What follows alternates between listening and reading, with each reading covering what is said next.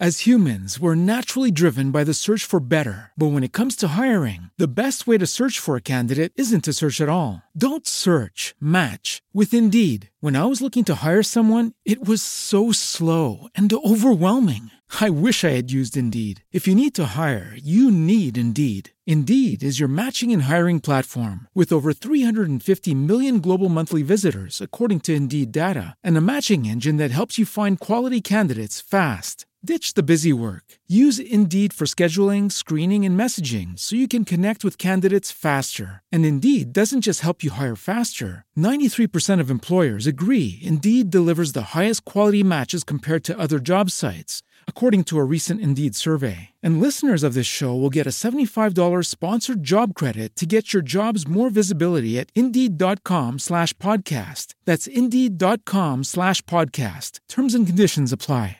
Temple University is ranked among the top 50 public universities in the U.S. Through hands-on learning opportunities and world-class faculty, Temple students are prepared to soar in their careers. Schedule a campus tour today at admissions.temple.edu/visit.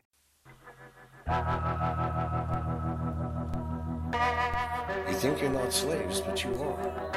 The 9-to-5 existence of your current lives is structured by the American industrial corporate complex, complicit with our government. So it leaves you really questioning everything you thought you knew.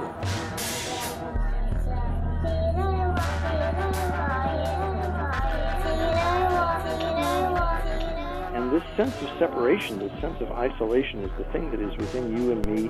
It makes us feel alien to everything else that's outside of us. So that is why as you sit there within your body and you look out through your eyeballs and you listen through your ears and you look around you, everything else is not you. And you don't fit. You're listening to Up is Down with Dean Reiner.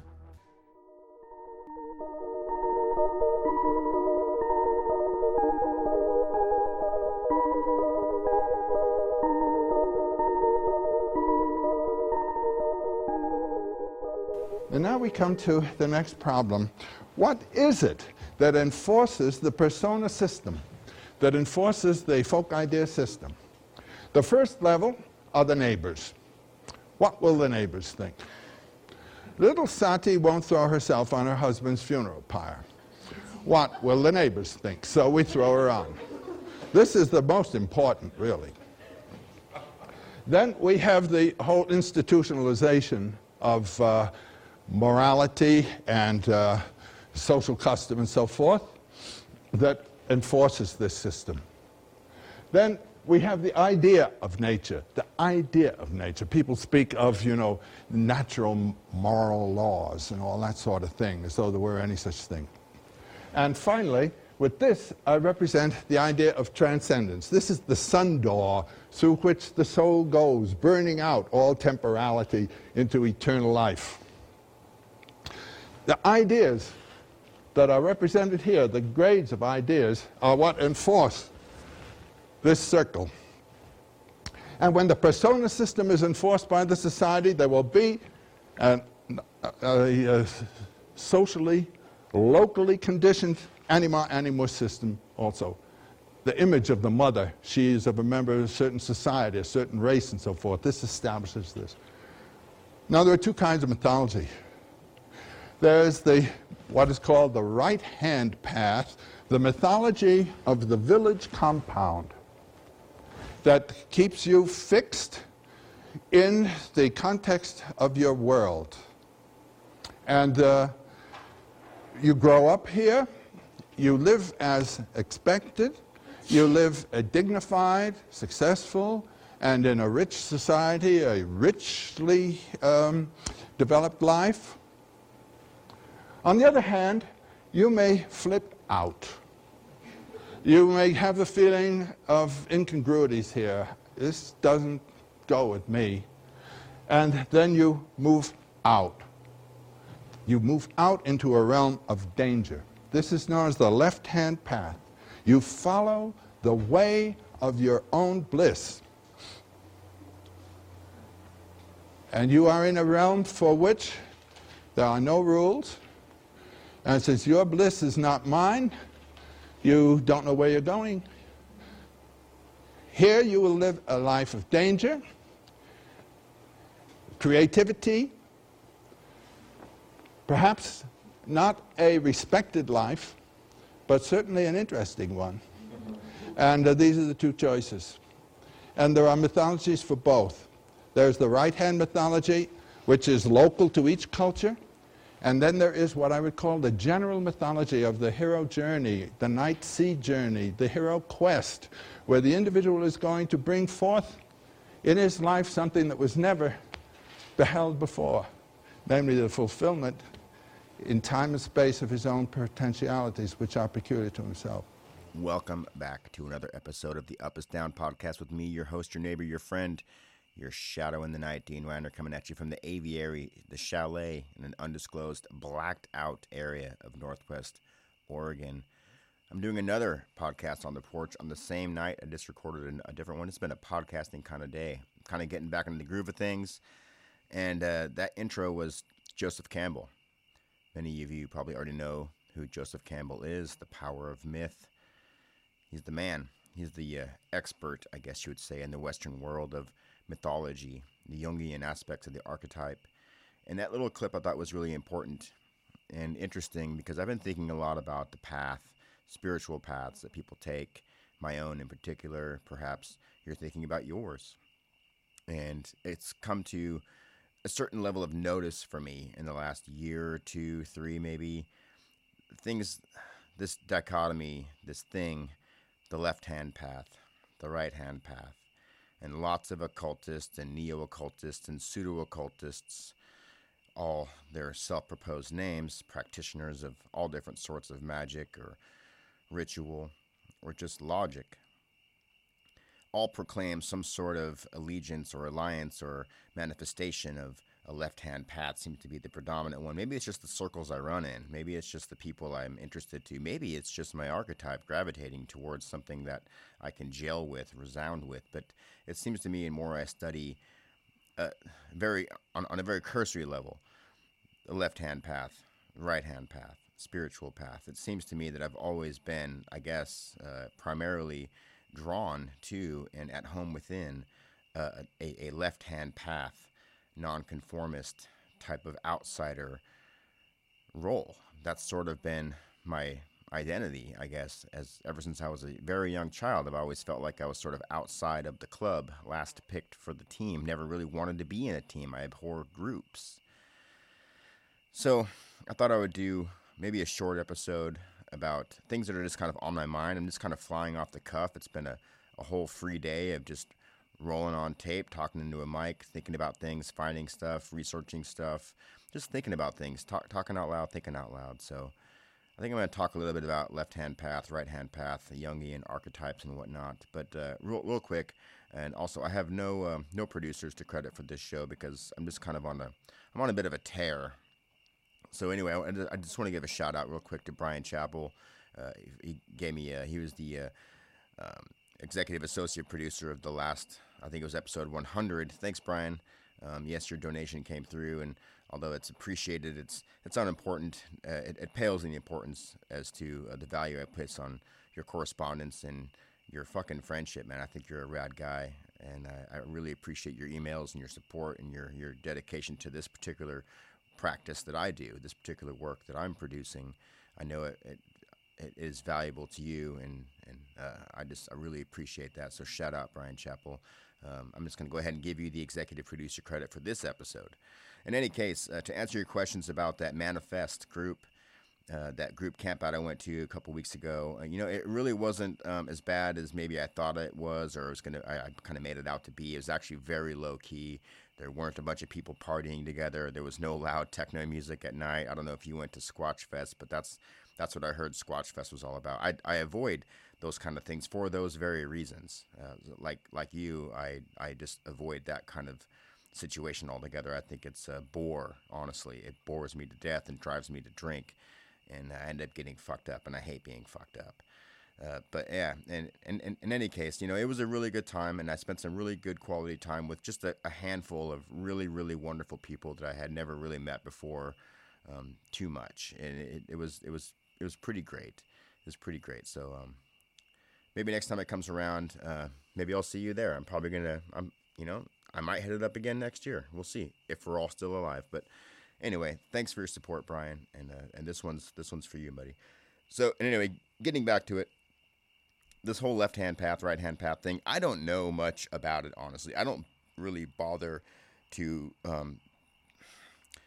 really dig in deep and identify where I fit in places. It's just something that's never really been an interest or a concern for me. I kind of have an idea of who I am, and I am's what I am's, and that's just kind of the way it is. And honestly, I'm quite comfortable in my own skin, and I'm quite comfortable around other people, and I'm quite comfortable alone for long periods of time. I'm very sociable, very friendly, very full of love and light in many ways, but also could do without input of others. I am my own cult, and I tend to walk my own my own path, and I have my own practice of living, and it is what it is, and I fucking love it.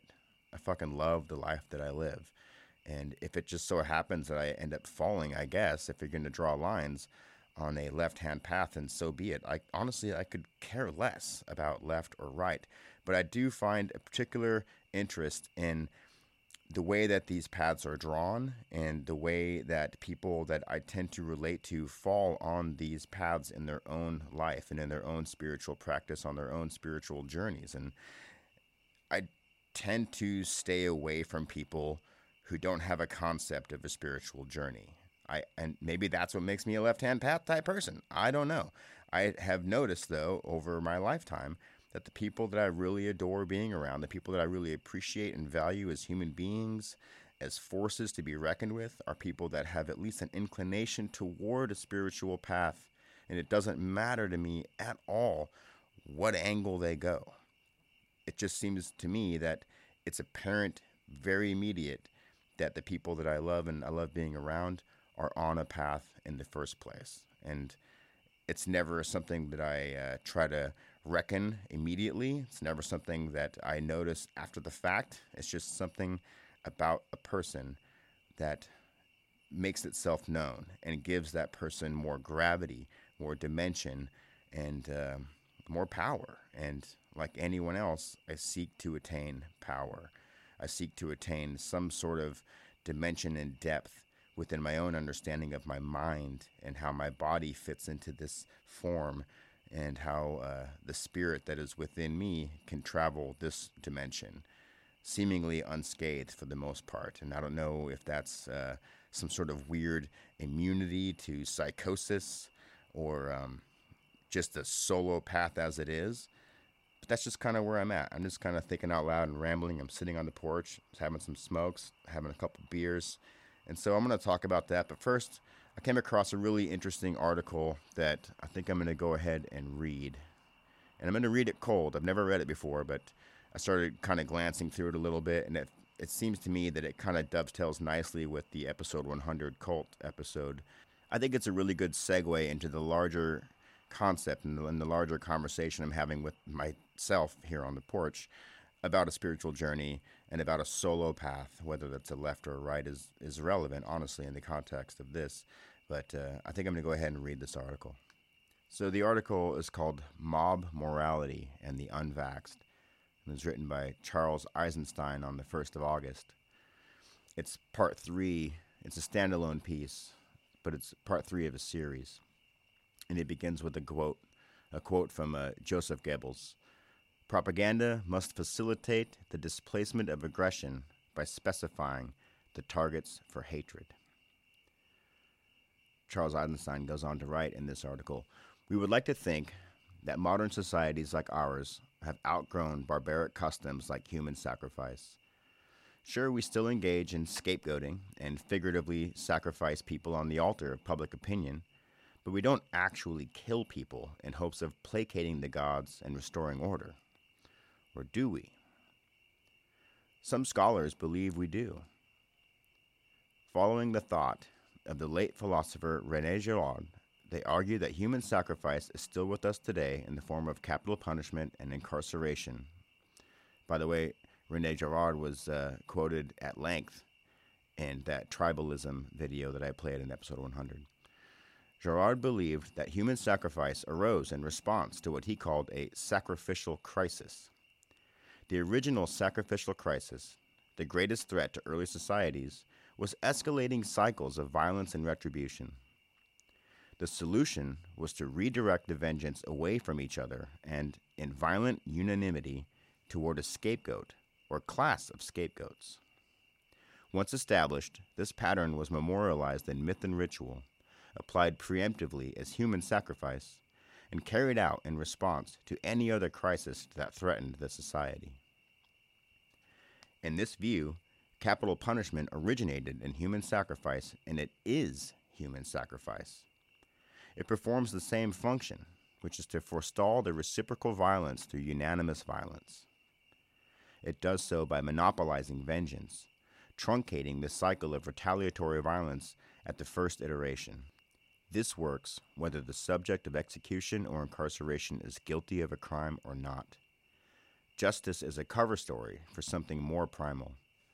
Theologian Brian K. Smith writes, "The subject of a modern execution might also be carrying multivalent significance. Among other things, like racial and economic, metonymic potentialities, such a figure might serve as a representative of all crime, of, quote, disorder and social, quote, chaos, and the, quote, breakdown of values, etc. Apart from any utilitarian deterrent effect capital punishment might have, it is one rather drastic response to a social problem, illegal and illicit violence. In other words, what we rationalize in the language of justice and deterrence is actually a blood ritual in which a person, whether guilty or not, becomes a symbol. Ritual springs up irrepressibly around executions, the last meal, the dead man walking to the special execution chamber, the witnesses, the medical procedures, the presiding physician, the signed papers, the last rites, the covering of the head, the precise timetable, the final words, and the exacting attention to detail all mark off the execution as separate, as special, as sacred. Something must be done. In a lucidly argued paper, legal scholar Roberta Harding offers several examples from the Deep South during Jim Crow, where judge, jury, and prosecutor well knew that the accused black man was innocent of the charge of raping a white woman. However, because the white supremacist social order was threatened by consensual interracial intercourse, they executed the accused anyway. If they failed to do so promptly, he was lynched. Partly, this was to set an example and terrify the black population, but partly it was because something had to be done. By the same token, it mattered little that Afghan villagers or Iraqi politicians had no culpability for 9/11, nor did it matter that bombing them into oblivion would have had no practical effect on future terrorism, except to further inflame it. Obviously, the United States was using 9/11 as a pretext to accomplish larger geopolitical aims. Yet it worked as a pretext only because of broad public agreement that something must be done. And enacting the age-old pattern, we knew what to do. Find some target of unifying violence that cannot effectively retaliate. I was dismayed in 2001 when, at Quaker meeting of all places, one of the Quakers said, "Of course, a forceful response of some kind is necessary." What, I wondered, does forceful mean? It means bombing someone. In other words, we must find someone upon whom to visit violence. He may have also mentioned addressing the imperialist causes of terrorism, but those were not the subject of course. Nearly everyone instinctively took for granted the necessity of finding sacrificial victims. We were definitely going to bomb someone. The only question was whom. The 9/11 attack exemplifies what Harding calls a triggering incident, which resuscitates dissensions, rivalries, jealousies, and quarrels within the community, leading to a sacrificial crisis. A recent such incident was the murder of George Floyd. The latent conflicts it exposed have been festering for so long that it takes little provocation for them to erupt into an active crisis. The response to Floyd's murder is a classic illustration of the calming power of violent unanimity, as Derek Chauvin's conviction and sentencing temporarily quelled the racialized civil unrest that the killing sparked. Something was done. Something was done. But only to quell the unrest, not to solve the complex, heavily ramified problem of police killings. It no more addressed the source of America's race problems than killing Osama bin Laden made America safe from terrorism. Not just any victim will do as an object of human sacrifice. Victims must be, as Harding puts it, quote, in but not of the society. That is why during the Black Death, mobs roamed about murdering Jews for poisoning the wells. The entire Jewish population of Basel was burned alive, a scene repeated throughout Western Europe, yet this was not mainly the result of pre-existing virulent hatred of Jews waiting for an excuse to erupt. It was that victims were needed to release social tension, and hatred, an instrument of that release, coalesced opportunistically on the Jews. They qualified as victims because of their in but not of status. Combating hatred is combating a symptom. Scapegoats needn't be guilty, but they must be marginal, outcasts, heretics, taboo breakers, or infidels of one kind or another. If they are too alien, they will be unsuitable as transfer objects of in-group aggression. Neither can they be full members of society, lest cycles of vengeance ensue. If they are not already marginal, they must be made so. It was ritually important that Derek Chauvin be cast as a racist and white supremacist. Then his removal from society could serve symbolically as the removal of racism itself. Just to be clear here, I am not saying Derek Chauvin's conviction for George Floyd's murder was unjust. I am saying that justice was not the only thing carried out. Representatives of pollution. Aside from criminals, who today serves as the representatives of Smith's disorder, social chaos, and breakdown of values that seem to be overtaking the world? For most of my life, external enemies and a story of the nation served to unify society. Communism and the Soviet Union, Islamic terrorism, the mission to the moon, and the mythology of progress. Today, the Soviet Union is long dead, terrorism has ceased to terrify, the moon is boring, and the mythology of progress is in terminal decline. Civil strife burns ever hotter, without the broad consensus necessary to transform it into unifying violence. For the right, it is Antifa, Black Lives Matter protesters, critical race theory academics, and undocumented immigrants that represent social chaos and the breakdown of values. And for the left, it's the Proud Boys, right-wing militias, white supremacists, QAnon, the Capitol rioters, and the burgeoning new category of, quote, domestic extremists. And finally, defying left-right categorization is a promising new scapegoat class, the heretics of our time, the anti-vaxxers. As a readily identifiable subpopulation, they are ideal candidates for scapegoating. Hello, it is Ryan, and I was on a flight the other day playing one of my favorite social spin slot games on ChumbaCasino.com. I looked over at the person sitting next to me, and you know what they were doing? They were also playing Chumba Casino. Coincidence? I think not. Everybody's loving having fun with it. Chumba Casino is home to hundreds of casino-style games that you can play for free anytime, anywhere, even at 30,000 feet. So sign up now at ChumbaCasino.com to claim your free welcome bonus. That's ChumbaCasino.com and live the Chumba life. No purchase necessary. VGW. Void where prohibited by law. See terms and conditions. 18+. It is Ryan here, and I have a question for you. What do you do when you win? Like, are you a fist pumper, a woohooer, a hand clapper, a high fiver? I kind of like the high five, but if you want to hone in on those winning moves, check out Chumba Casino. At ChumbaCasino.com, choose from hundreds of social casino-style games for your chance to redeem serious cash prizes. There are new game releases weekly, plus free daily bonuses, so don't wait. Start having the most fun ever at ChumbaCasino.com. No purchase necessary. VGW. Void where prohibited by law. See terms and conditions. 18+. It matters little whether any of these pose a real threat to society. As with the subjects of criminal justice, their guilt is irrelevant to the project of restoring order through blood sacrifice or expulsion from the community by incarceration or, in more tepid but possibly prefigurative form, through canceling. All that is necessary is the dehumanized class arouse the blind indignation and rage necessary to incite a paroxysm of unifying violence.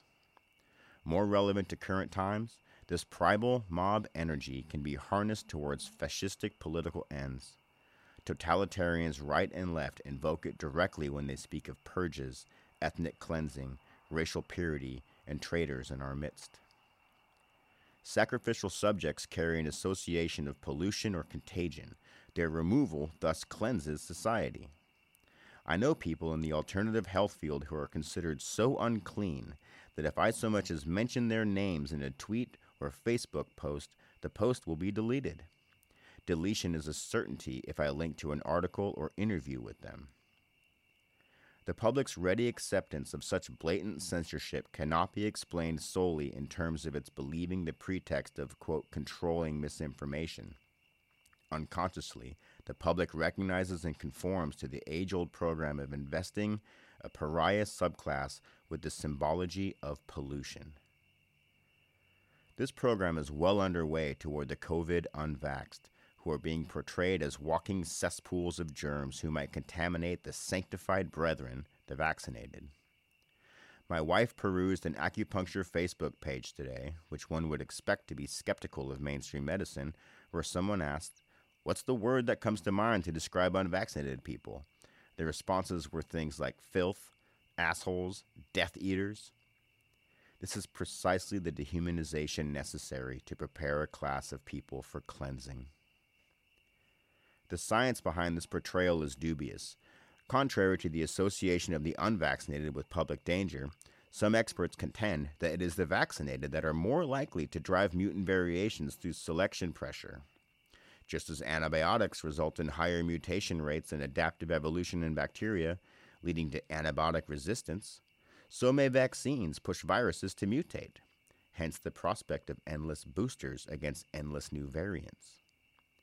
This phenomenon has been studied for decades, and this article in my favorite math and science website, Quanta, describes. And he has a link to an article here. The mutated variants, although it doesn't matter how many links you have to how many articles you want. Those are Ouija boards. I think what we're getting at here, and I'm sidelining from the article here for a minute, it doesn't matter how many links you post to whatever science or facts or truths. All of it is Ouija board. Okay, back to the article. The mutated variants evade the vaccine-induced antibodies in contrast to the robust immunity that, according to some scientists, those who have already been sick with COVID have to all the variants. See this and this, more articles, more links. It doesn't fucking matter. It is not my purpose here, however, to present a scientific case. My point is that those in the scientific and medical community who dissent from the demonization of the unvaxxed contend not only with opposing scientific views, but with ancient, powerful psychosocial forces. They can debate the science all they want, but they are up against something much bigger. Bingo. Rwandan scientists could just as well debate the precepts of Hutu power for all the good that they would have done. Perhaps the Nazi example is more apposite here, since the Nazis did invoke science in their extermination campaigns. Then, as now, science was a cloak for something more primal. The hurricane of sacrificial violence easily swept aside the minority of German scientists who contested the science of eugenics, and it wasn't because the dissidents were wrong. We face a similar situation today. If the mainstream view on COVID vaccines is wrong, it will not be overthrown by science alone. The pro-vaccine camp has a powerful non-scientific ally in the collective id, expressed through various mechanisms of ostracism, shaming, and other social and economic pressure. It takes courage to defy a mob. Doctors and scientists who express anti-vaccine views risk losing funding, jobs, licenses, just as ordinary citizens face censorship on social media. Even a non-polemic essay like this one will likely be censored, especially if I stain it with the pollution of the heretics by linking blacklisted websites or articles by the disinformation dozen anti-vaxxers. Here, let's try it for fun. Here's a bunch of links: Green Med Info, Children's Health Defense, Mercola.com. That felt a little like shouting swear words in public. You'd better not follow these links lest you be tainted by their pollution, and your browsing history mark you as an infidel. And aside here from the article, that's exactly right. That is exactly right. That's why I use Brave Browser. Even though it's not 100% safe, there is nowhere you can go on the internet that there isn't tracking robots and cookies collecting all of your data and putting it into some database being collated for future scrutiny. Period. That is it. There is nowhere you can go. So even if you have a VPN, good luck with that. Okay, back to the article. Moving on. To prepare someone for removal as a repository of all that is evil, it helps to heap upon them every imaginable calumny. Calumny. I don't know what that word is. Thus, we hear in mainstream publications that anti-vaxxers are not only killing people, but are raging narcissists, white supremacists. They're vile. They're spreaders of Russian disinformation and tantamount to domestic terrorists. These accusations are amplified by cherry-picking a few examples, choosing hysterical-looking photos of anti-vaxxers, and showcasing their most dubious arguments. For what it's worth, and this is, again, Dean here, for what it's worth, the non-vaxxers and the skeptical do the same thing to the other side. That's kind of what I was talking about in episode 100. It's two cults, but they're the same cult, and they have the same processes and the same methods and the same methodology to get about their rituals. Okay, back to the article. If the authorities follow the playbook developed to counter other domestic threats, we can also expect agent provocateurs, entrapment schemes, government agents voicing violent positions to discredit the movement, and so forth. Techniques developed, perfected in the infiltration of the civil rights, environmental, and anti-globalist movements. That's all fact. Concerned friends have advised me to, quote, distance myself from members of the disinformation dozen, whom I know, as if they carry some kind of contagion. Well, in a sense, they do. The contagion of disrepute. It reminds me of Soviet times where mere association with the dissident could land one in the gulag with them. It also reminds me of my school days when it was social suicide to be friendly with the weird kid, whose weirdness would rub off on oneself. In grade school, this contagion was known as cooties. In my early teens, I was the weird kid, and only very brave teenagers would be friendly to me while anyone was watching. I can speak to that myself here. Clearly, the basic social dynamic pervades society at many levels. A deeply ingrained gut instinct recognizes the danger of membership in a pariah subclass. To defend the pariahs or to fail to show sufficient enthusiasm in attacking them marks one with suspicion. The result is self-censorship and discretion, contributing all the more to the illusion of unanimity. Hijacking morality. The same kind of positive reinforcement cycle is what generates a mob. All it takes is a few loud people to incite it by declaring someone or something a target. A portion of the crowd goes along enthusiastically. The rest keep silent and conform in outward behavior, even as they are troubled within. To each it looks like he or she is the only one who disagrees. Writ large to the totalitarian state, the support of a majority of the population is unnecessary. The appearance of support will suffice. The mechanisms that generate the illusion of unanimity operate within science, medicine, and journalism, as well as among the general public. Some conform enthusiastically to the orthodoxy, while others complain in whispers to sympathetic colleagues. Those who voice dissent publicly become radioactive, the consequences of their apostasy, excommunication from funding, ridicule in the media, shunning by colleagues who must distance themselves, etc., serves to silence other potential dissidents who prudently keep their views to themselves. Notice that here I have not yet said what I personally think about vaccine safety, efficacy, or necessity. Nonetheless, what I have said is enough for anyone to distance themselves from me in order to keep safe. If I'm not an anti-vaxxer myself, I certainly have their cooties. Someone on an online forum that I co-host related an incident to me. His children had a play date scheduled at their friend's house. A parent called him to ask him if his family had been vaccinated. Politely, he said no, and his children were immediately disinvited. The author has a nice little link here, a quote from Dr. Seuss about the star-bellied children. When the star-bellied children went out to play ball, could a plain belly get in the game? No, not at all. You only could play ball if your bellies had stars, and the plain-bellied children had none upon theirs. While this parent doubtless believed he was being scientific in canceling the invitation, I doubt science was really the reason.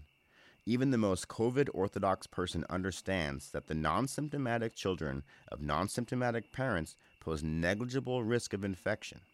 Furthermore, Since vaccine believers presumably trust that the vaccine provides protection, rationally speaking, they have little to fear from the unvaccinated. The risk is vanishingly small, but the moral indignation is huge. Many, if not most people, get the vaccine in an altruistic civic spirit, not because they personally fear getting COVID, but because they believe they are contributing to herd immunity and protecting others. By extension, those who refuse the vaccine are shirking their civic duty, hence the epithets filth and assholes. They become the identifiable representatives of social decay, ready for surgical removal from the body politic like cancer cells, all conveniently located in the same tumor. Social stability depends on people rewarding altruism and deterring antisocial behavior. These rewards and deterrents are encoded into morals and then into norms and taboos. Performing the rituals and avoiding the taboos of the tribe and shaming and punishing those who do not, one rests serenely in the knowledge of being a good person. As an added benefit, one distinguishes oneself as part of the moral majority, a full member of society, and not part of the sacrificial minority.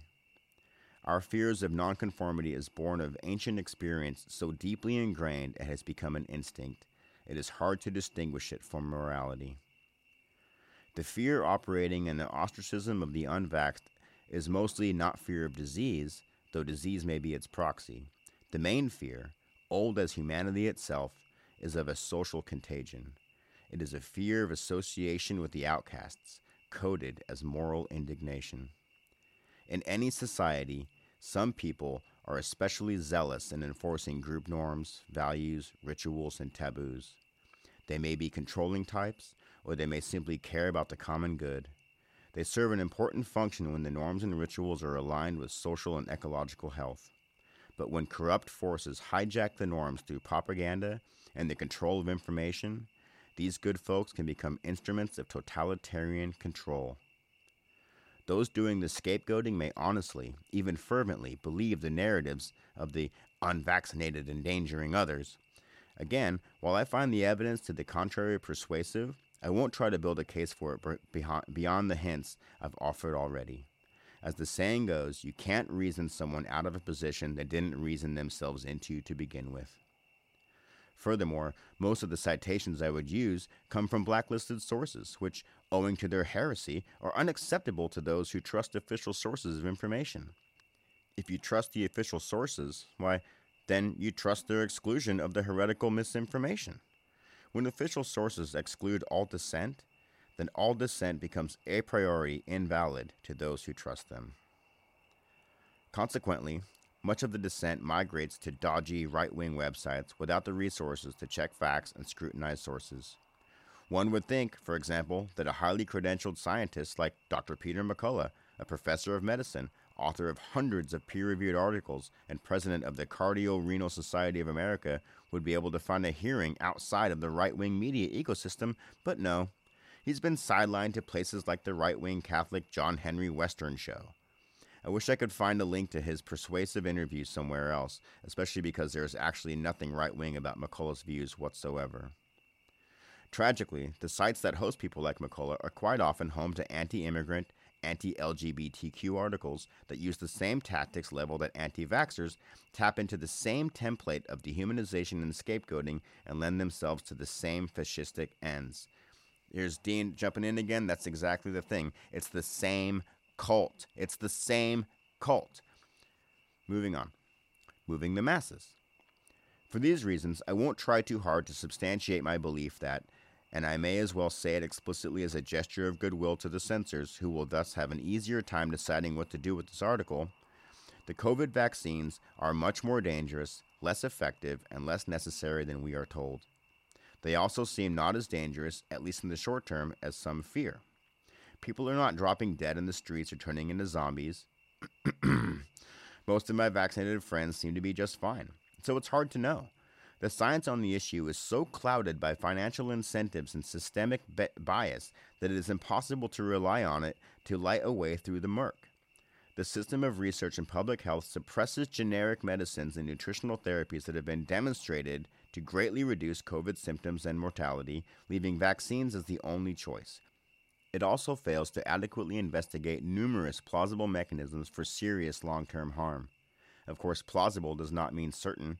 At this point, no one knows, or indeed could ever know, what the long-term effects will be. My point, however, is not that the anti-vaxxers are right in being unjustly persecuted. It is that their persecution enacts a pattern that has little to do with whether they are right or wrong, innocent or guilty. The unreliability of the science underscores that point and suggests that we take a hard look at the deadly social impulses that the science is cloaking. To say that official sources exclude all dissent overstates the case. In fact, peer-reviewed publications and highly credentialed medical doctors and scientists concur with much of what I've said. Admittedly, they are in the minority. But if they were right, we would not easily know it. For the mechanisms for controlling misinformation work equally well to control true information that contradicts official sources. The foregoing analysis is not meant to invalidate other explanations for COVID conformity, the influence of Big Pharma on research, the media and government, reigning medical paradigms that see health as a matter of winning a war on germs, a general social climate of fear, obsession with safety, the phobia and denial of death, and perhaps most importantly, the long disempowerment of individuals to manage their own health. Nor is the foregoing analysis incompatible with the theory that COVID and the vaccination agenda is a totalitarian conspiracy to surveil, track, inject, and control every human being on Earth. There can be little doubt that some kind of totalitarian program is well underway, but I have long believed it an emergent phenomenon agglomerating synchronicities to fulfill the hidden myth and ideology of separation, and not a premeditated plot among human conspirators. Now I believe that both are true. The latter subsidiary to the former, its avatar, its symptoms, its expression. While not the deepest explanation for humanity's current travail, conspiracies and the secret machinations of power do operate, and I've come to accept that some things about our current historical moment are best explained in those terms. Whether the totalitarian program is premeditated or opportunistic, deliberate or emergent, the question remains: how does a small elite move the great mass of humanity? They do it by aggravating and exploiting deep psychosocial patterns such as the Girardian. Fascists have always done that. We normally attribute pogroms, and genocide to racist ideology, the classic example being anti-Semitic fascism. From the Girardian perspective, it is more the other way around. The ideology is secondary, a creation, and a tool of impending violent unanimity. It creates its necessary conditions. The same might be said of slavery. It was not that Europeans thought Africans were inferior and so thus enslaved them. It was that thinking them inferior was required in order to enslave them. On an individual level, too, who among us has not operated from unconscious shadow motivations, creating elaborate enabling justifications and post facto rationalizations of actions to harm others? Why is fascism so commonly associated with genocide, when as a political philosophy it's about unity, nationalism, and the merger of corporate and state power? It is because it needs a unifying force, powerful enough to sweep aside all resistance. The us of fascism requires a them. The civic-minded moral majority participates willingly, assured that it is for the greater good. Something must be done. The doubters go along too, for their own safety. It's no wonder today's authoritarian institutions know, as if instinctively, to whip up hysteria toward the newly minted class of deplorables, the anti-vaxxers and the unvaccinated. Fascism taps into, exploits, and institutionalizes a deeper instinct. The practice of creating dehumanized classes of people and then murdering them is older than history. It emerges again and again under all political systems. Our own is not exempt. The campaign against the unvaccinated, garbed in the white lab coat of science, munitioned with biased data, and waving the pennant of altruism, channels a brutal, ancient impulse. Does that mean that the unvaccinated will be rounded up in concentration camps and their leaders ritually murdered? No. They will be segregated from society in other ways. More importantly, the energies invoked by the scapegoating, dehumanizing, pollution-associating campaign can be applied to gain public acceptance for more coercive policies, particularly policies that fit the narrative of removing pollution. Currently, a vaccine passport is required to visit certain countries. Imagine needing one to go shopping, drive a car, or even leave your home. It would be easily enforceable anywhere that has implemented the Internet of Things, in which everything from automobiles to door locks is under central control. The flimsiest pretext will suffice once the ancient template of sacrificial victim, the repository of pollution, has been established. René Girard was, from what I read of his work, something of a fundamentalist. I do not agree with him that all desire beyond mere appetite is mimetic, or that all ritual originates in a sacrificial violence, powerful though these lenses are. By the same token, I do not want to reduce our current acceleration toward techno-totalitarianism and a biosecurity state by just one psychosocial explanation, however deep it is. Yet it is important to recognize the Girardian pattern so we know what we are dealing with, so that we can creatively expand our resistance beyond futile debate over the issues, and most importantly, so we can identify its operation within ourselves. Judy was boring. Hello. Then Judy discovered ChumbaCasino.com. It's my little escape. Now Judy's the life of the party. Oh, baby, mama's bringing home the bacon. Whoa, take it easy, Judy. The Chumba life is for everybody. So go to ChumbaCasino.com and play over 100 casino-style games. Join today and play for free for your chance to redeem some serious prizes. ChumbaCasino.com. No purchase necessary. Void where prohibited by law. 18+ terms and conditions apply. See website for details. With the Lucky Land Slots, you can get lucky just about anywhere. This is your captain speaking. We've got clear runway and the weather's fine, but we're just going to circle up here a while and get lucky. No, nothing like that. It's just these cash prizes add up quick. So I suggest you sit back, keep your tray table upright, and start getting lucky. Play for free at LuckyLandSlots.com. Are you feeling lucky? No purchase necessary. Void where prohibited by law. 18+ terms and conditions apply. See website for details. Any movement that leverages contempt in its rhetoric fits the Girardian impulse. Elements of scapegoating such as dehumanization, rumor-mongering, stereotyping, punishment as justice, and mob mentality are alive within dissident communities as they are in the mainstream. Any who ride those powers to victory will create a new tyranny no better than the previous. There is another way, and there is a better future. And I will describe it to you in part 4 of this essay, although the reader already knows what it is, by feel, if not by words.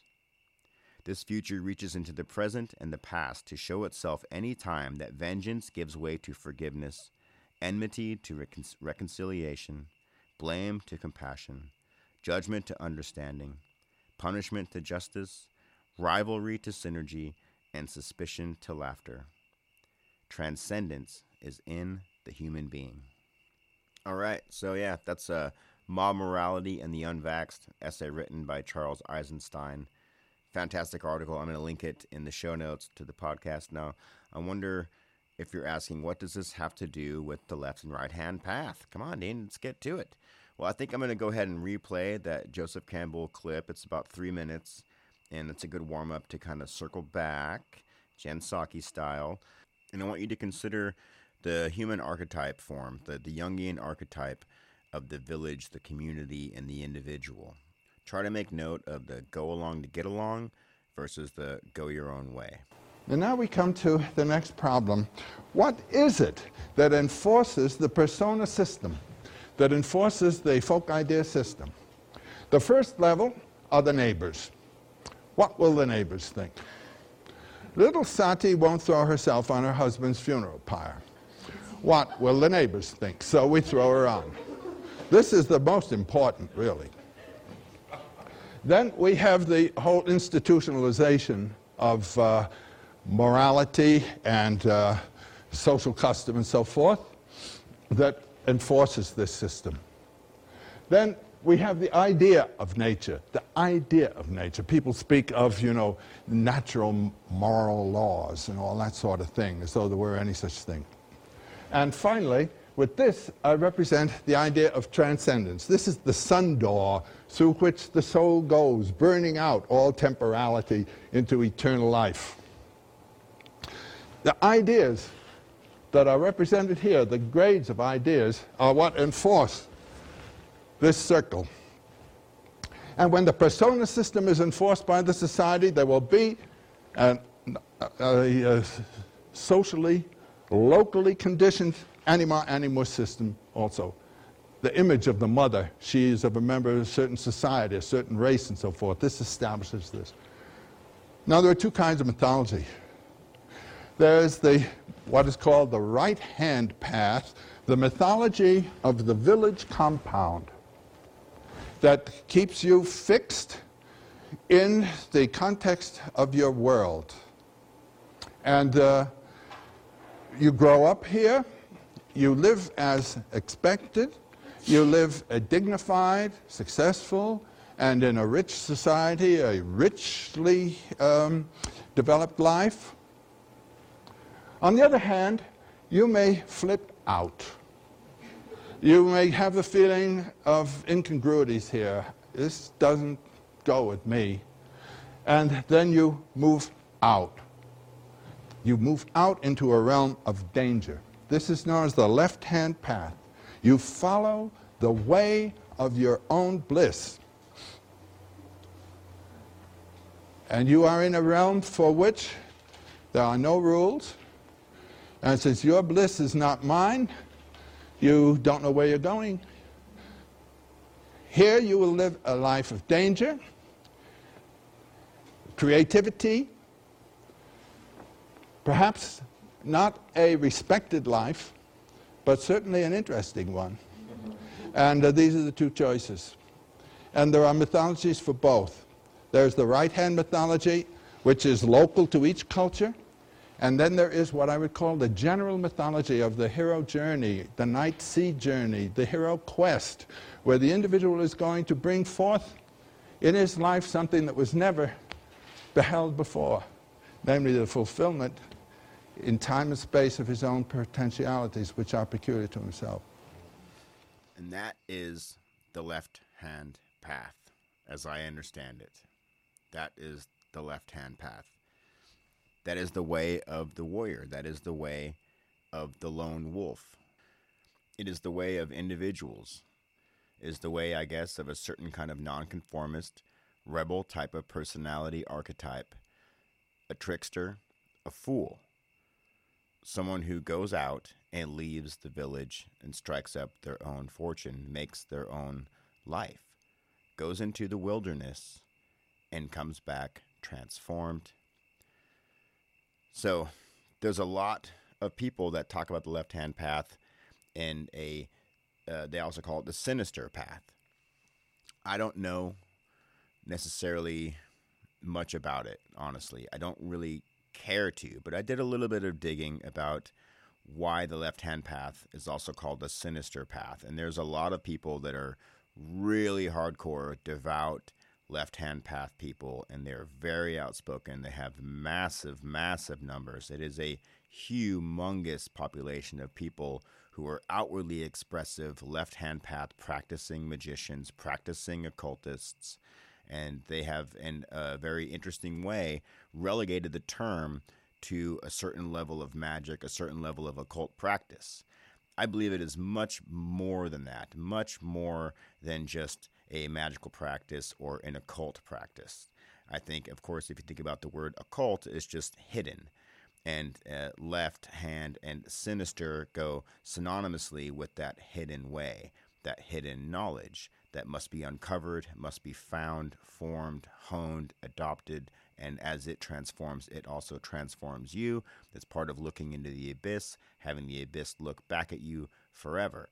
That the abyss will transform you. It will change you. And it's like what I always say, once you see it, you can't ever unsee it. And so the left-hand path and the roots of the word sinister in its connotation, sinister is a Latin word for left-handed. The evolution of the meaning has turned left-handed into something evil and threatening. Unfortunately, yes. And even relatively modern use of left is like kind of an awkward thing in like skateboarding, like goofy-footed, left-handed people.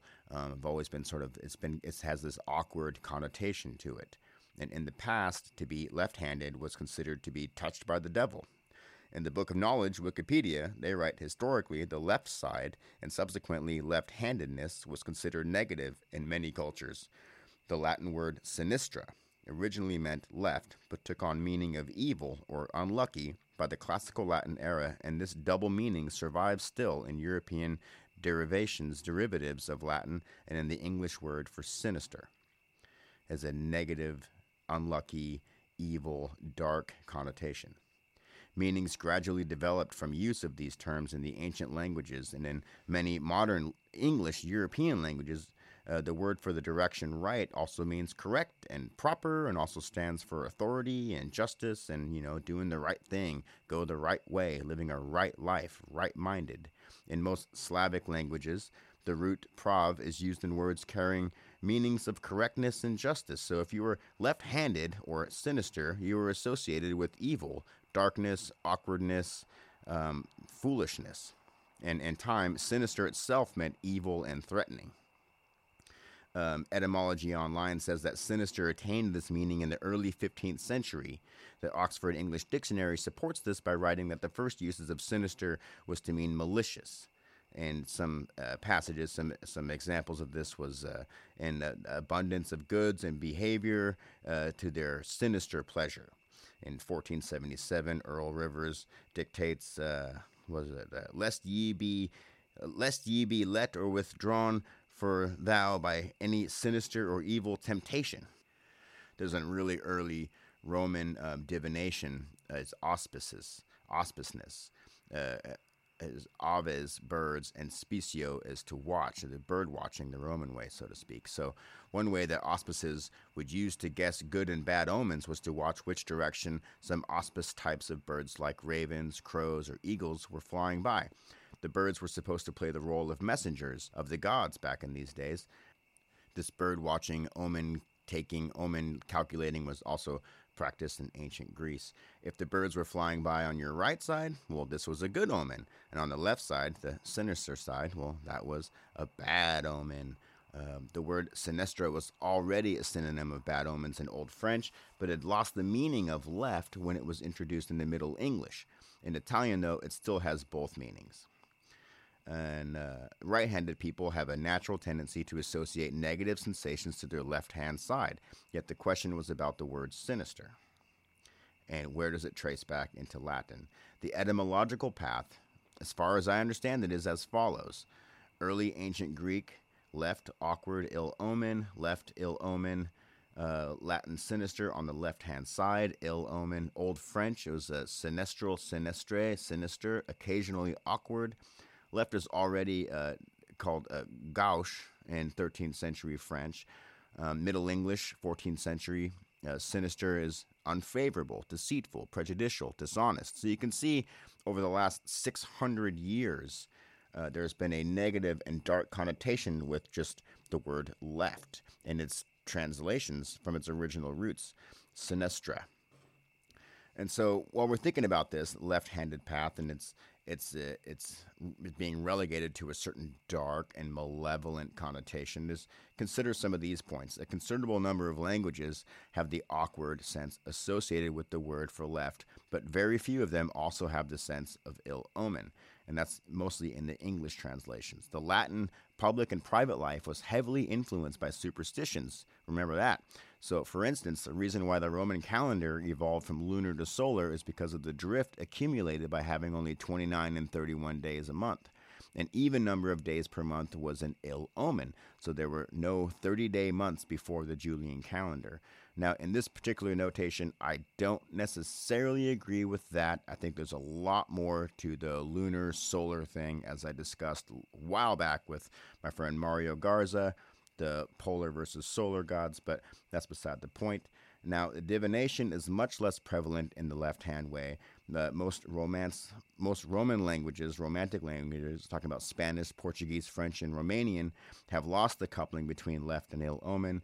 but they still retain that awkward sense. And by awkward sense, it's something that's not normal, not favorable. That's what we mean by awkward. So the left has been, in the last 400 years, more associated in the English and Romantic languages with not favored than ill and negative and malevolent. Lucky Land Casino, asking people, what's the weirdest place you've gotten lucky? Lucky? In line at the deli, I guess? Aha, in my dentist's office. More than once, actually. Do I have to say? Yes, you do. In the car before my kids' PTA meeting. Really? Yes. Excuse me, what's the weirdest place you've gotten lucky? I never win and tell. Well, there you have it. You can get lucky anywhere, playing at LuckyLandSlots.com. Play for free right now. Are you feeling lucky? No purchase necessary. Void where prohibited by law. 18+. Terms and conditions apply. See website for details. But we have, there's a lot more historical and biblical context with which the left has been relegated into something dark and malign, evil. Ultimately, it's where it is now is the association of directionally left hand is basically attributed to the dominance of right-handed people within a population. So there's a majority rule. There's a mob rule, sort of a democratic opinion that right is right and left is just wrong. Consequently, because of the awkwardness of motions made from the left side of one's body, being that the left-handed dominance is a bit of a minority. But that darkness hasn't always been attached to the left side, however. I mean, there were ancient Celts, for example, that worshipped the left side, associated it with femininity and the fertile womb. But beginning with the appearance of Eve on Adam's left side in the accounts of Genesis, the Christian tradition finds instances of the left side being pinned to immortality. The book of Matthew describes how God will divide nations on the day of judgment. Quote, as a shepherd divideth his sheep from the goats, and he shall set the sheep on his right hand, but the goats on the left. With those on the right sent to the kingdom of heaven, and those on the left cursed into everlasting fire, prepared for the devil and his angels. So there you have a nice left-hand, right-hand division right there. Left-handed people comprise only about 10% of the population, by the way, and the preference for the left hand demonstrated by the popular minority was attributed to demonic possession and leading to accusations of witchcraft, of course, which is kind of why a lot of the metal and the dark sort of leaning occultists gravitate toward it, because it's super cool to be super evil or even just perceived as super evil. I think it's all pretty laughable, honestly. In the 20th century, anthropologists and psychologists identified left-handedness as a biological anomaly that was associated with deviancy, but that could be corrected away with behavioral and physical reinforcement. So if left is evil, then what about the right, right? Right? The historical associations of sinister with evil or backwardness is balanced linguistically by the fact that dexter, as we've heard, the Latin word meaning on the right side, comes with largely positive connotation that survives throughout its linguistic descendants. To be dexterous, for example, is to be good with the hands, like a surgeon, or a clever thinker, while one who is ambidextrous uses one's left and right hand equally well. So you got two right hands. What could be better than that? You're definitely going to heaven. The French word for right or straight, droit, gives us our word adroit, with a meaning similar to dexterous. The parallel here is carried by the other words, and French for the left is gauche, and used in English to mean lacking social grace. It's considered gauche to arrive without a gift for a host, for example. A synonym of gauche is also from French is maladroit. Maladaptive, pretty close, which again utilizes the French word droit, and of course the word right is used to mean correct, true, ethically sound, like, again, right answer, didn't have the right address, I didn't do the right thing, blah, blah, blah, blah, blah. A popular maxim found on refrigerator magnets says that if the right side of the brain controls the left side of the body, then only the left-handed people are in their right minds. I think there's some truth to that. In spite of that, though, the linguistic bias against the left, and the left-handedness in particular, has been so entrenched in the English language and in the English milieu, honestly, I guess I would say even diaspora, and many other languages, and I think it's never, ever really going to go away. So what does this all have to do? What am I really even talking about here? Why left? Why right? What the fuck? Does it even matter if you're on a left hand or a right hand path? Is there a middle path? I think that there is, honestly. I think that there is. I think that the left-hand path is the way of the warrior, the darkness, the danger, the wilderness. The right-hand path is one of a greater good, of a collective consciousness, of a more communal, identifying power in numbers type of disposition. And I think that there is a middle path, honestly. I think left-hand pathers would vehemently disagree with me. I think a lot of people are so binarily, arbitrarily bound by their own dispositions. But I think that there is a middle path. I think that middle path is the enlightened path. I think it's possible to take from both and carve out your own. I don't think that it's necessary to relegate oneself wholly and intrinsically to one single path, especially if either one of those paths are essentially the same path but just through a different lens. And even more especially if either one of those paths, both of those paths, have already been established, traversed, and made home by millions of others before you. Why would you go walking into the same thing as everyone else? I think that the middle path is the one that I like to think that I am. I think it would be stupid to think that I don't gravitate toward the left-hand path. I don't call myself a left-hand path person. I don't call myself any kind of person. I call myself by my name. But that doesn't matter. I think that there are some things to be gained by learning about this. And if you are in any way, if you can in any way relate to or understand or feel a sort of kinship and relationship with the next clip I'm about to play, you might just be a left-hand path type person. I say unto you, one must still have chaos in oneself to be able to give birth to a dancing star. I say unto you, you still have chaos in yourselves. Alas, the time is coming when man will no longer give birth to a star. Alas, the time of the most despicable man is coming, he that is no longer able to despise himself. Behold, I show you the last man. What did Nietzsche mean by this term, the last man? Well, for some of you, look in the mirror and you'll see the last man or woman. We are in the final days of a dying empire, my friends, and I'm not talking about the American empire. I'm talking about Western civilization. We are in Huxley's Brave New World, where we're not being stomped down by the boot of Orwellian authoritarianism, but instead made feeble by pleasure and complacency. You spend all day at a job you despise with people you can't stand, don't you? Just to go home and become one with your couch, beer in one hand, phone in the other, your TV on, and you nod like a mouth-breathing simian when the bullshit media tells you what to buy, how to vote, who to hate, what to think.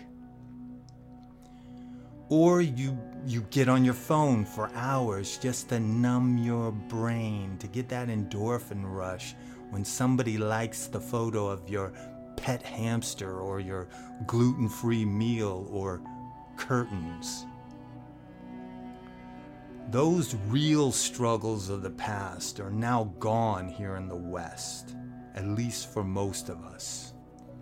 So we create strife by blowing shit out of proportions so we can be a hero in our own story. But you're not really a hero, are you? Because the truth is, you are never in any real danger. We're too fucking soft here in the West, where the poor are never in any real threat of starving. Instead, most of you have become fattened veal calves with no real cares, opinions, thoughts. You just want that next fix, that fix of pleasure.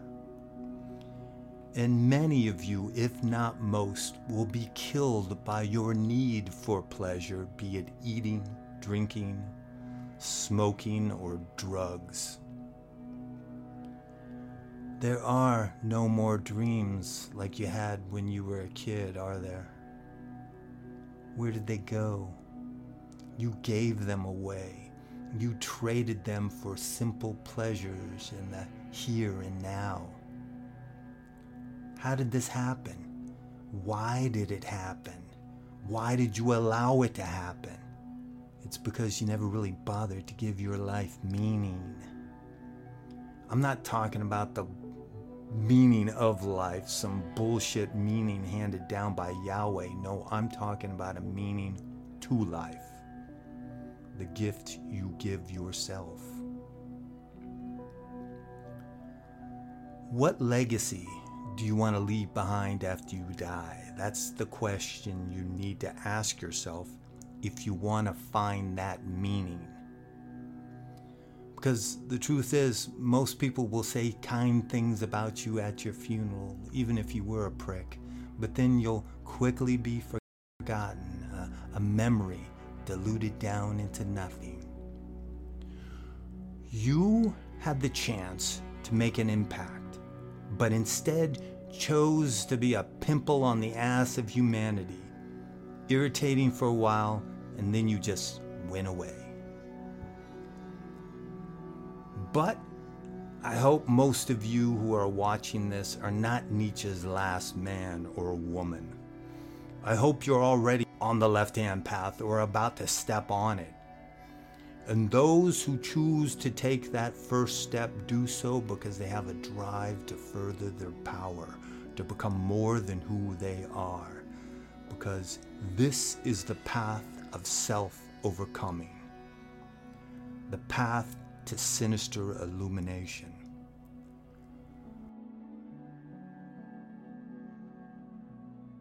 But beware, for this is the path where the demons dwell, and you can either run screaming in horror or utilize them to your advantage to rescue you for the sake of your soul, the very foundation of your being. That's Leroy, and he sounds pretty intense. He seems like a pretty intense dude. However, I kind of get the feeling. Hello, it is Ryan, and I was on a flight the other day playing one of my favorite social spin slot games on ChumbaCasino.com. I looked over at the person sitting next to me, and you know what they were doing? They were also playing Chumba Casino. Coincidence? I think not. Everybody's loving having fun with it. Chumba Casino is home to hundreds of casino-style games that you can play for free anytime, anywhere, even at 30,000 feet. So sign up now at ChumbaCasino.com to claim your free welcome bonus. That's ChumbaCasino.com and live the Chumba life. No purchase necessary. VGW. Void where prohibited by law. See terms and conditions. 18+. Deep inside, he's a big old softy. I think most people are that kind of have that disposition. But I think he's a pretty intense dude, and I'm trying to get him on the show to talk a little bit more in depth about this sinister path, this left-hand, right-hand path dichotomy, and what that really means in the self-governance, self-ownership, and reclamation of one's own internal warrior spirit. Now, what he was saying there at the very end, sinister illumination. It's not our fault that for the last 500 years, as I described earlier, we have been inundated with the connotation of sinister, which means left, to be attributed to awkwardness, vileness, malevolence, unfavorability, rotten, different, outside, weak. That's what's been pounded into us. That's how it's been canonized in an etymological way against our will and against a better judgment, and possibly even against the real truth. It is only through someone else's powerful opinion that the left is less than the right. And so when we hear the word sinister, it is not our fault that we have this instant idea of what that word means. And that instant idea has come about through a specific type of linguistic engineering to connote a level of indecency, a level of violence to that particular word, when all it really means, as I've laid out earlier, is it just means left, which is the opposite of right. And the same could be said for the word right, as we talked about earlier. It is the righteousness, it is the straight, it is unbent, it is the way that the sun rises, and the right hand on the side of the earth of the rising sun, and all the birds flying with their messages and all that kind of noise. And so when Leroy talks about this is just my interpretation. This is my opinions. I don't know. And I don't want a bunch of left-hand pathers coming at me saying I got it wrong, because I'm not claiming to have got it right in the first place. It is my interpretation that when Leroy describes the sinister knowledge, the sinister illumination, what I believe he is trying to express is a hidden knowledge, which is another word for occult. Occult is hidden knowledge.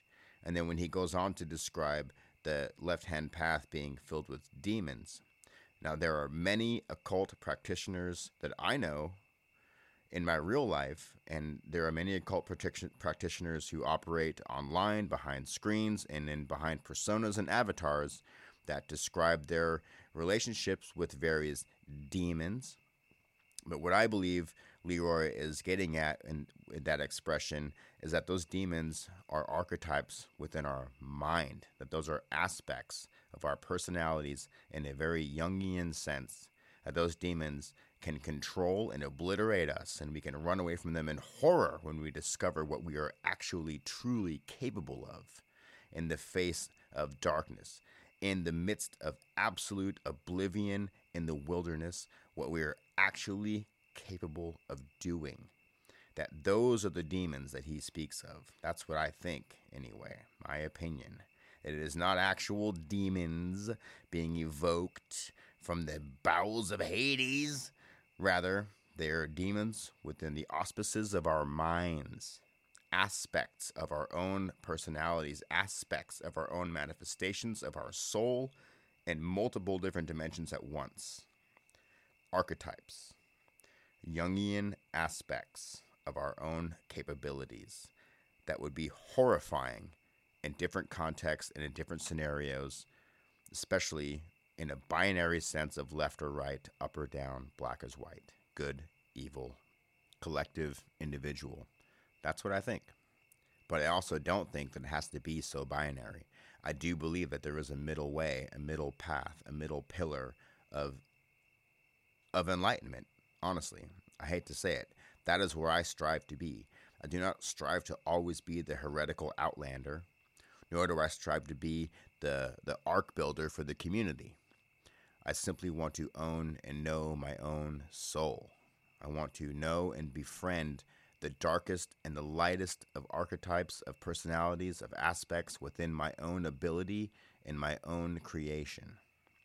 I want to know all of what my form and what my time in this plane really means. And so I do these things. I make the work that I make. I live and breathe the life that I live and breathe in order to further understand the aspect of this form and all of its variations in the spectrum of consciousness. I think the willingness to do that is a left-hand kind of thing. I think so. And in a lot of ways, I really do identify. And that's why I think it's important to be able to pivot from one to the other. And I think that a lot of the hardcore left-hand path type people out there will say that you can't. It's going to drive you insane because you're going to be drawn to either one all the time. You'll never find a reckoning. You'll never be able to reconcile the two together into one. I don't necessarily agree with that. But of course, I don't know. I don't know. I'm very much a novice in many ways. I don't know. But it's the willingness to understand and to learn, I think, which lends me more to the left. One thing is for certain, though. I definitely abhor groups.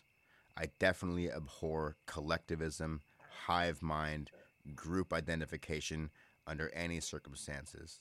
And I know that by taking that left-hand path stance, I am dooming myself to a certain level of isolation, to a certain level of ridicule and speculation, and potentially, and more regularly, a healthy amount of despair. And I am perfectly comfortable with that. But it's despair that leads us there. It's not hope. Hope keeps everything the fucking same. Hope is keep trusting tradition, keep trusting the institutions. The past will guide us into the future. No, it fucking won't. Well, the past will guide us into the future, but this institution that's guiding us into the future is a cattle cart on the way to a gulag or a fucking gas chamber. We are not going anywhere good. We are not going anywhere good right now. We're going to the bad place again. We have a narrow window of opportunity to stop it. The narrowest window of opportunity to stop it. So if you despair, you're sane. You're sane. Now, I know I got a little off the rails with the etymological significance of left and right in the left-hand path kind of way.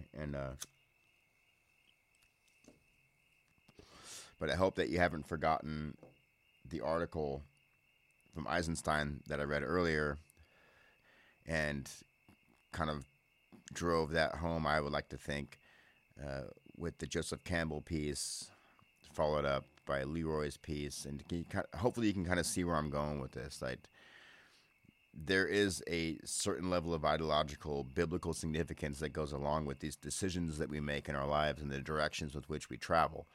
And that which catapults us into further explorations, into further momentum, into the future that we are creating, whether mimetically or physically or emotionally, psychologically. We are creating these things with every turn, with every moment and every breath.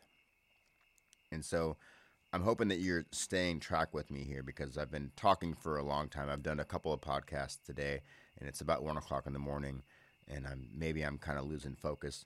But I'm going to kind of bring it back around to the mob morality versus individual choice and freedom, I guess, but also not just the freedom that people think about, but the freedom to actually have autonomy and agency and sovereignty over your own, not only your own body, but your mind and your spirit and your soul as well. And that comes with a very steep price. That comes with a very stark and sometimes a violent decision you have to make on your own for yourself, to leave home, to leave the group, to leave the collective, and to go into the wilderness of your own creation, to go into the wilderness of your own mind and face the demons of your own capabilities.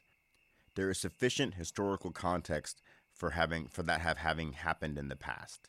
And there's significant people from which we can draw our own path forward through looking back in the lives and paths of other people, most notably, which comes to mind in the context of the left-hand path, individual ideation and individual sovereignty, is Friedrich Nietzsche. With all the bullshit going on of late, I think it's important to go over some basic tenets of sinisterous or left-hand path philosophy, because the voice of the individual is getting lost in all this political mayhem. To begin with, I despise mobs and hate mob mentality. I understand anger and frustration, but a mob is nothing more than a mindless creature, a monster that feeds on emotion and creates chaos. Those on the left-hand path, we would never join a mob. Why? Because Sinisterists have minds of their own and can't be pushed by the wave of emotion. Besides, belief based on emotion is the key ingredient of faith, and no Sinisterist goes down the path on faith, but instead gnosis, knowledge, which leads to a strong sense of individuality. Friedrich Nietzsche, out of all the great thinkers, has best crystallized the philosophical fundamentals of Sinisterist ethics with his emphasis on individuality. Fuck the collective, because it all begins with you and generates outward from there. Now think about it. You have to be true to yourself, respect yourself, before you can be worth a damn to anyone else. It's easy to spot those with little self-worth because they work backwards. They want to save the world while having little regard for themselves, their families, or local communities.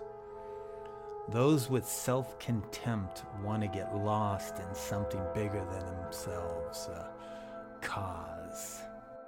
They become faceless. They're no longer the individual they despise, that face in the mirror, but instead an anonymous entity in a movement they claim to love. And this type, this anonymous drone, can be found on both ends of the political spectrum.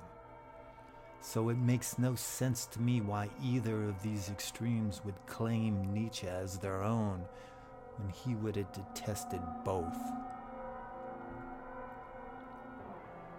Take, for instance, the political left.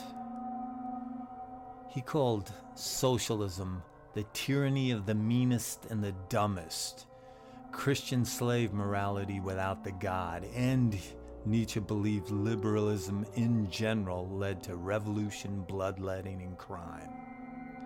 But wait a second, you on the far right, he also had a contempt for nationalism, which he saw as petty, provincial, and a threat to human freedom. And that demagogues would use nationalism to arouse and exploit the fears of the masses.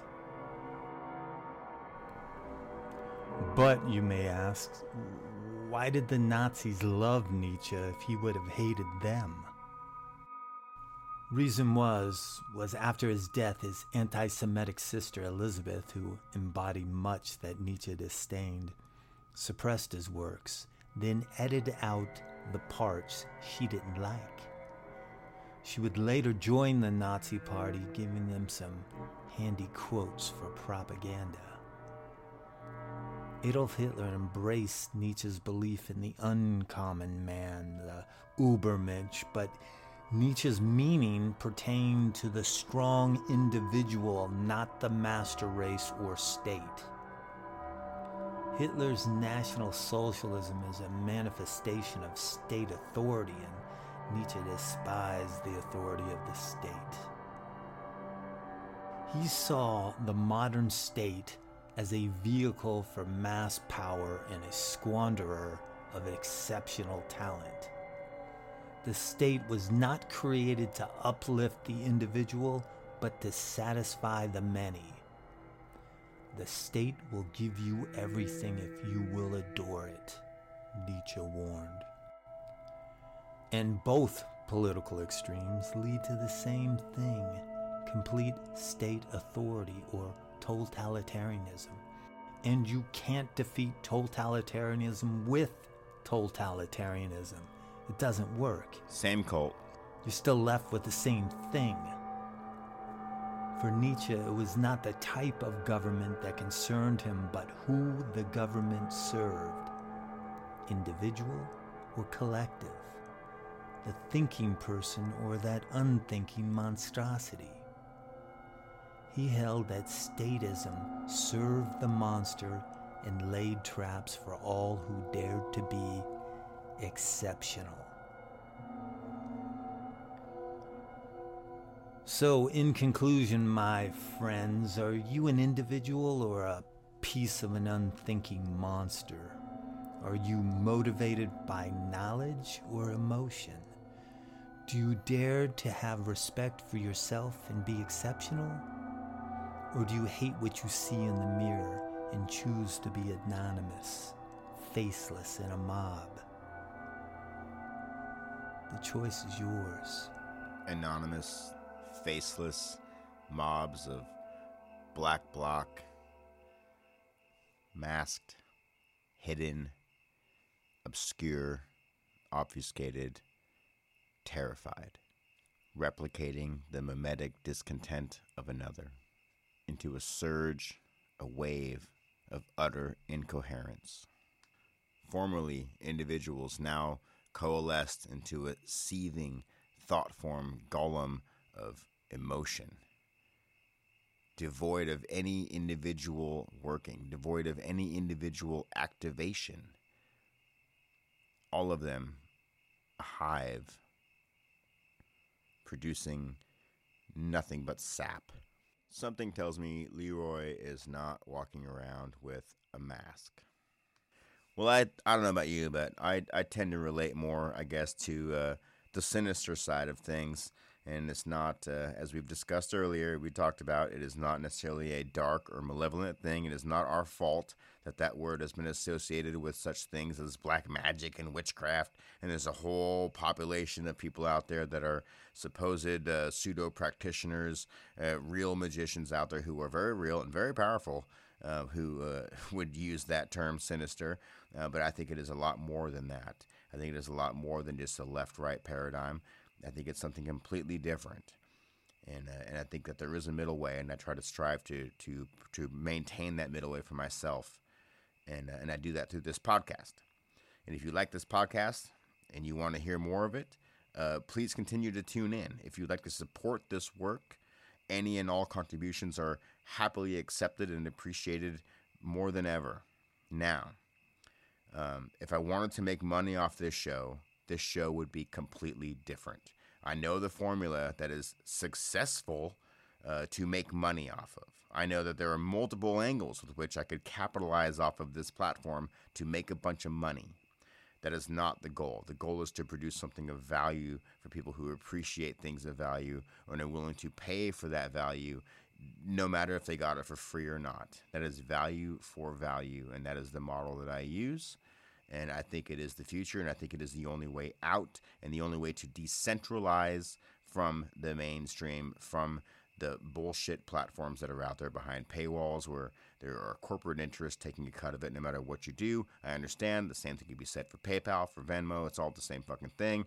Even the Bitcoin thing is kind of a bit of a scam, but we do what we can, when we can, how we can. So if you can, I appreciate it very much. Now more than ever, let's keep the wheels turning and the train on the tracks here at the Aviary Chalet in the darkened, blackened, dead of night hillside here in Northwest Oregon. I appreciate all you guys, and until I talk to you next, be well, get some rest, take a shower, have some sex, eat some good food, pet an animal, snuggle up tight with someone that you love, and do your own fucking thing. Fuck the collective. Bye.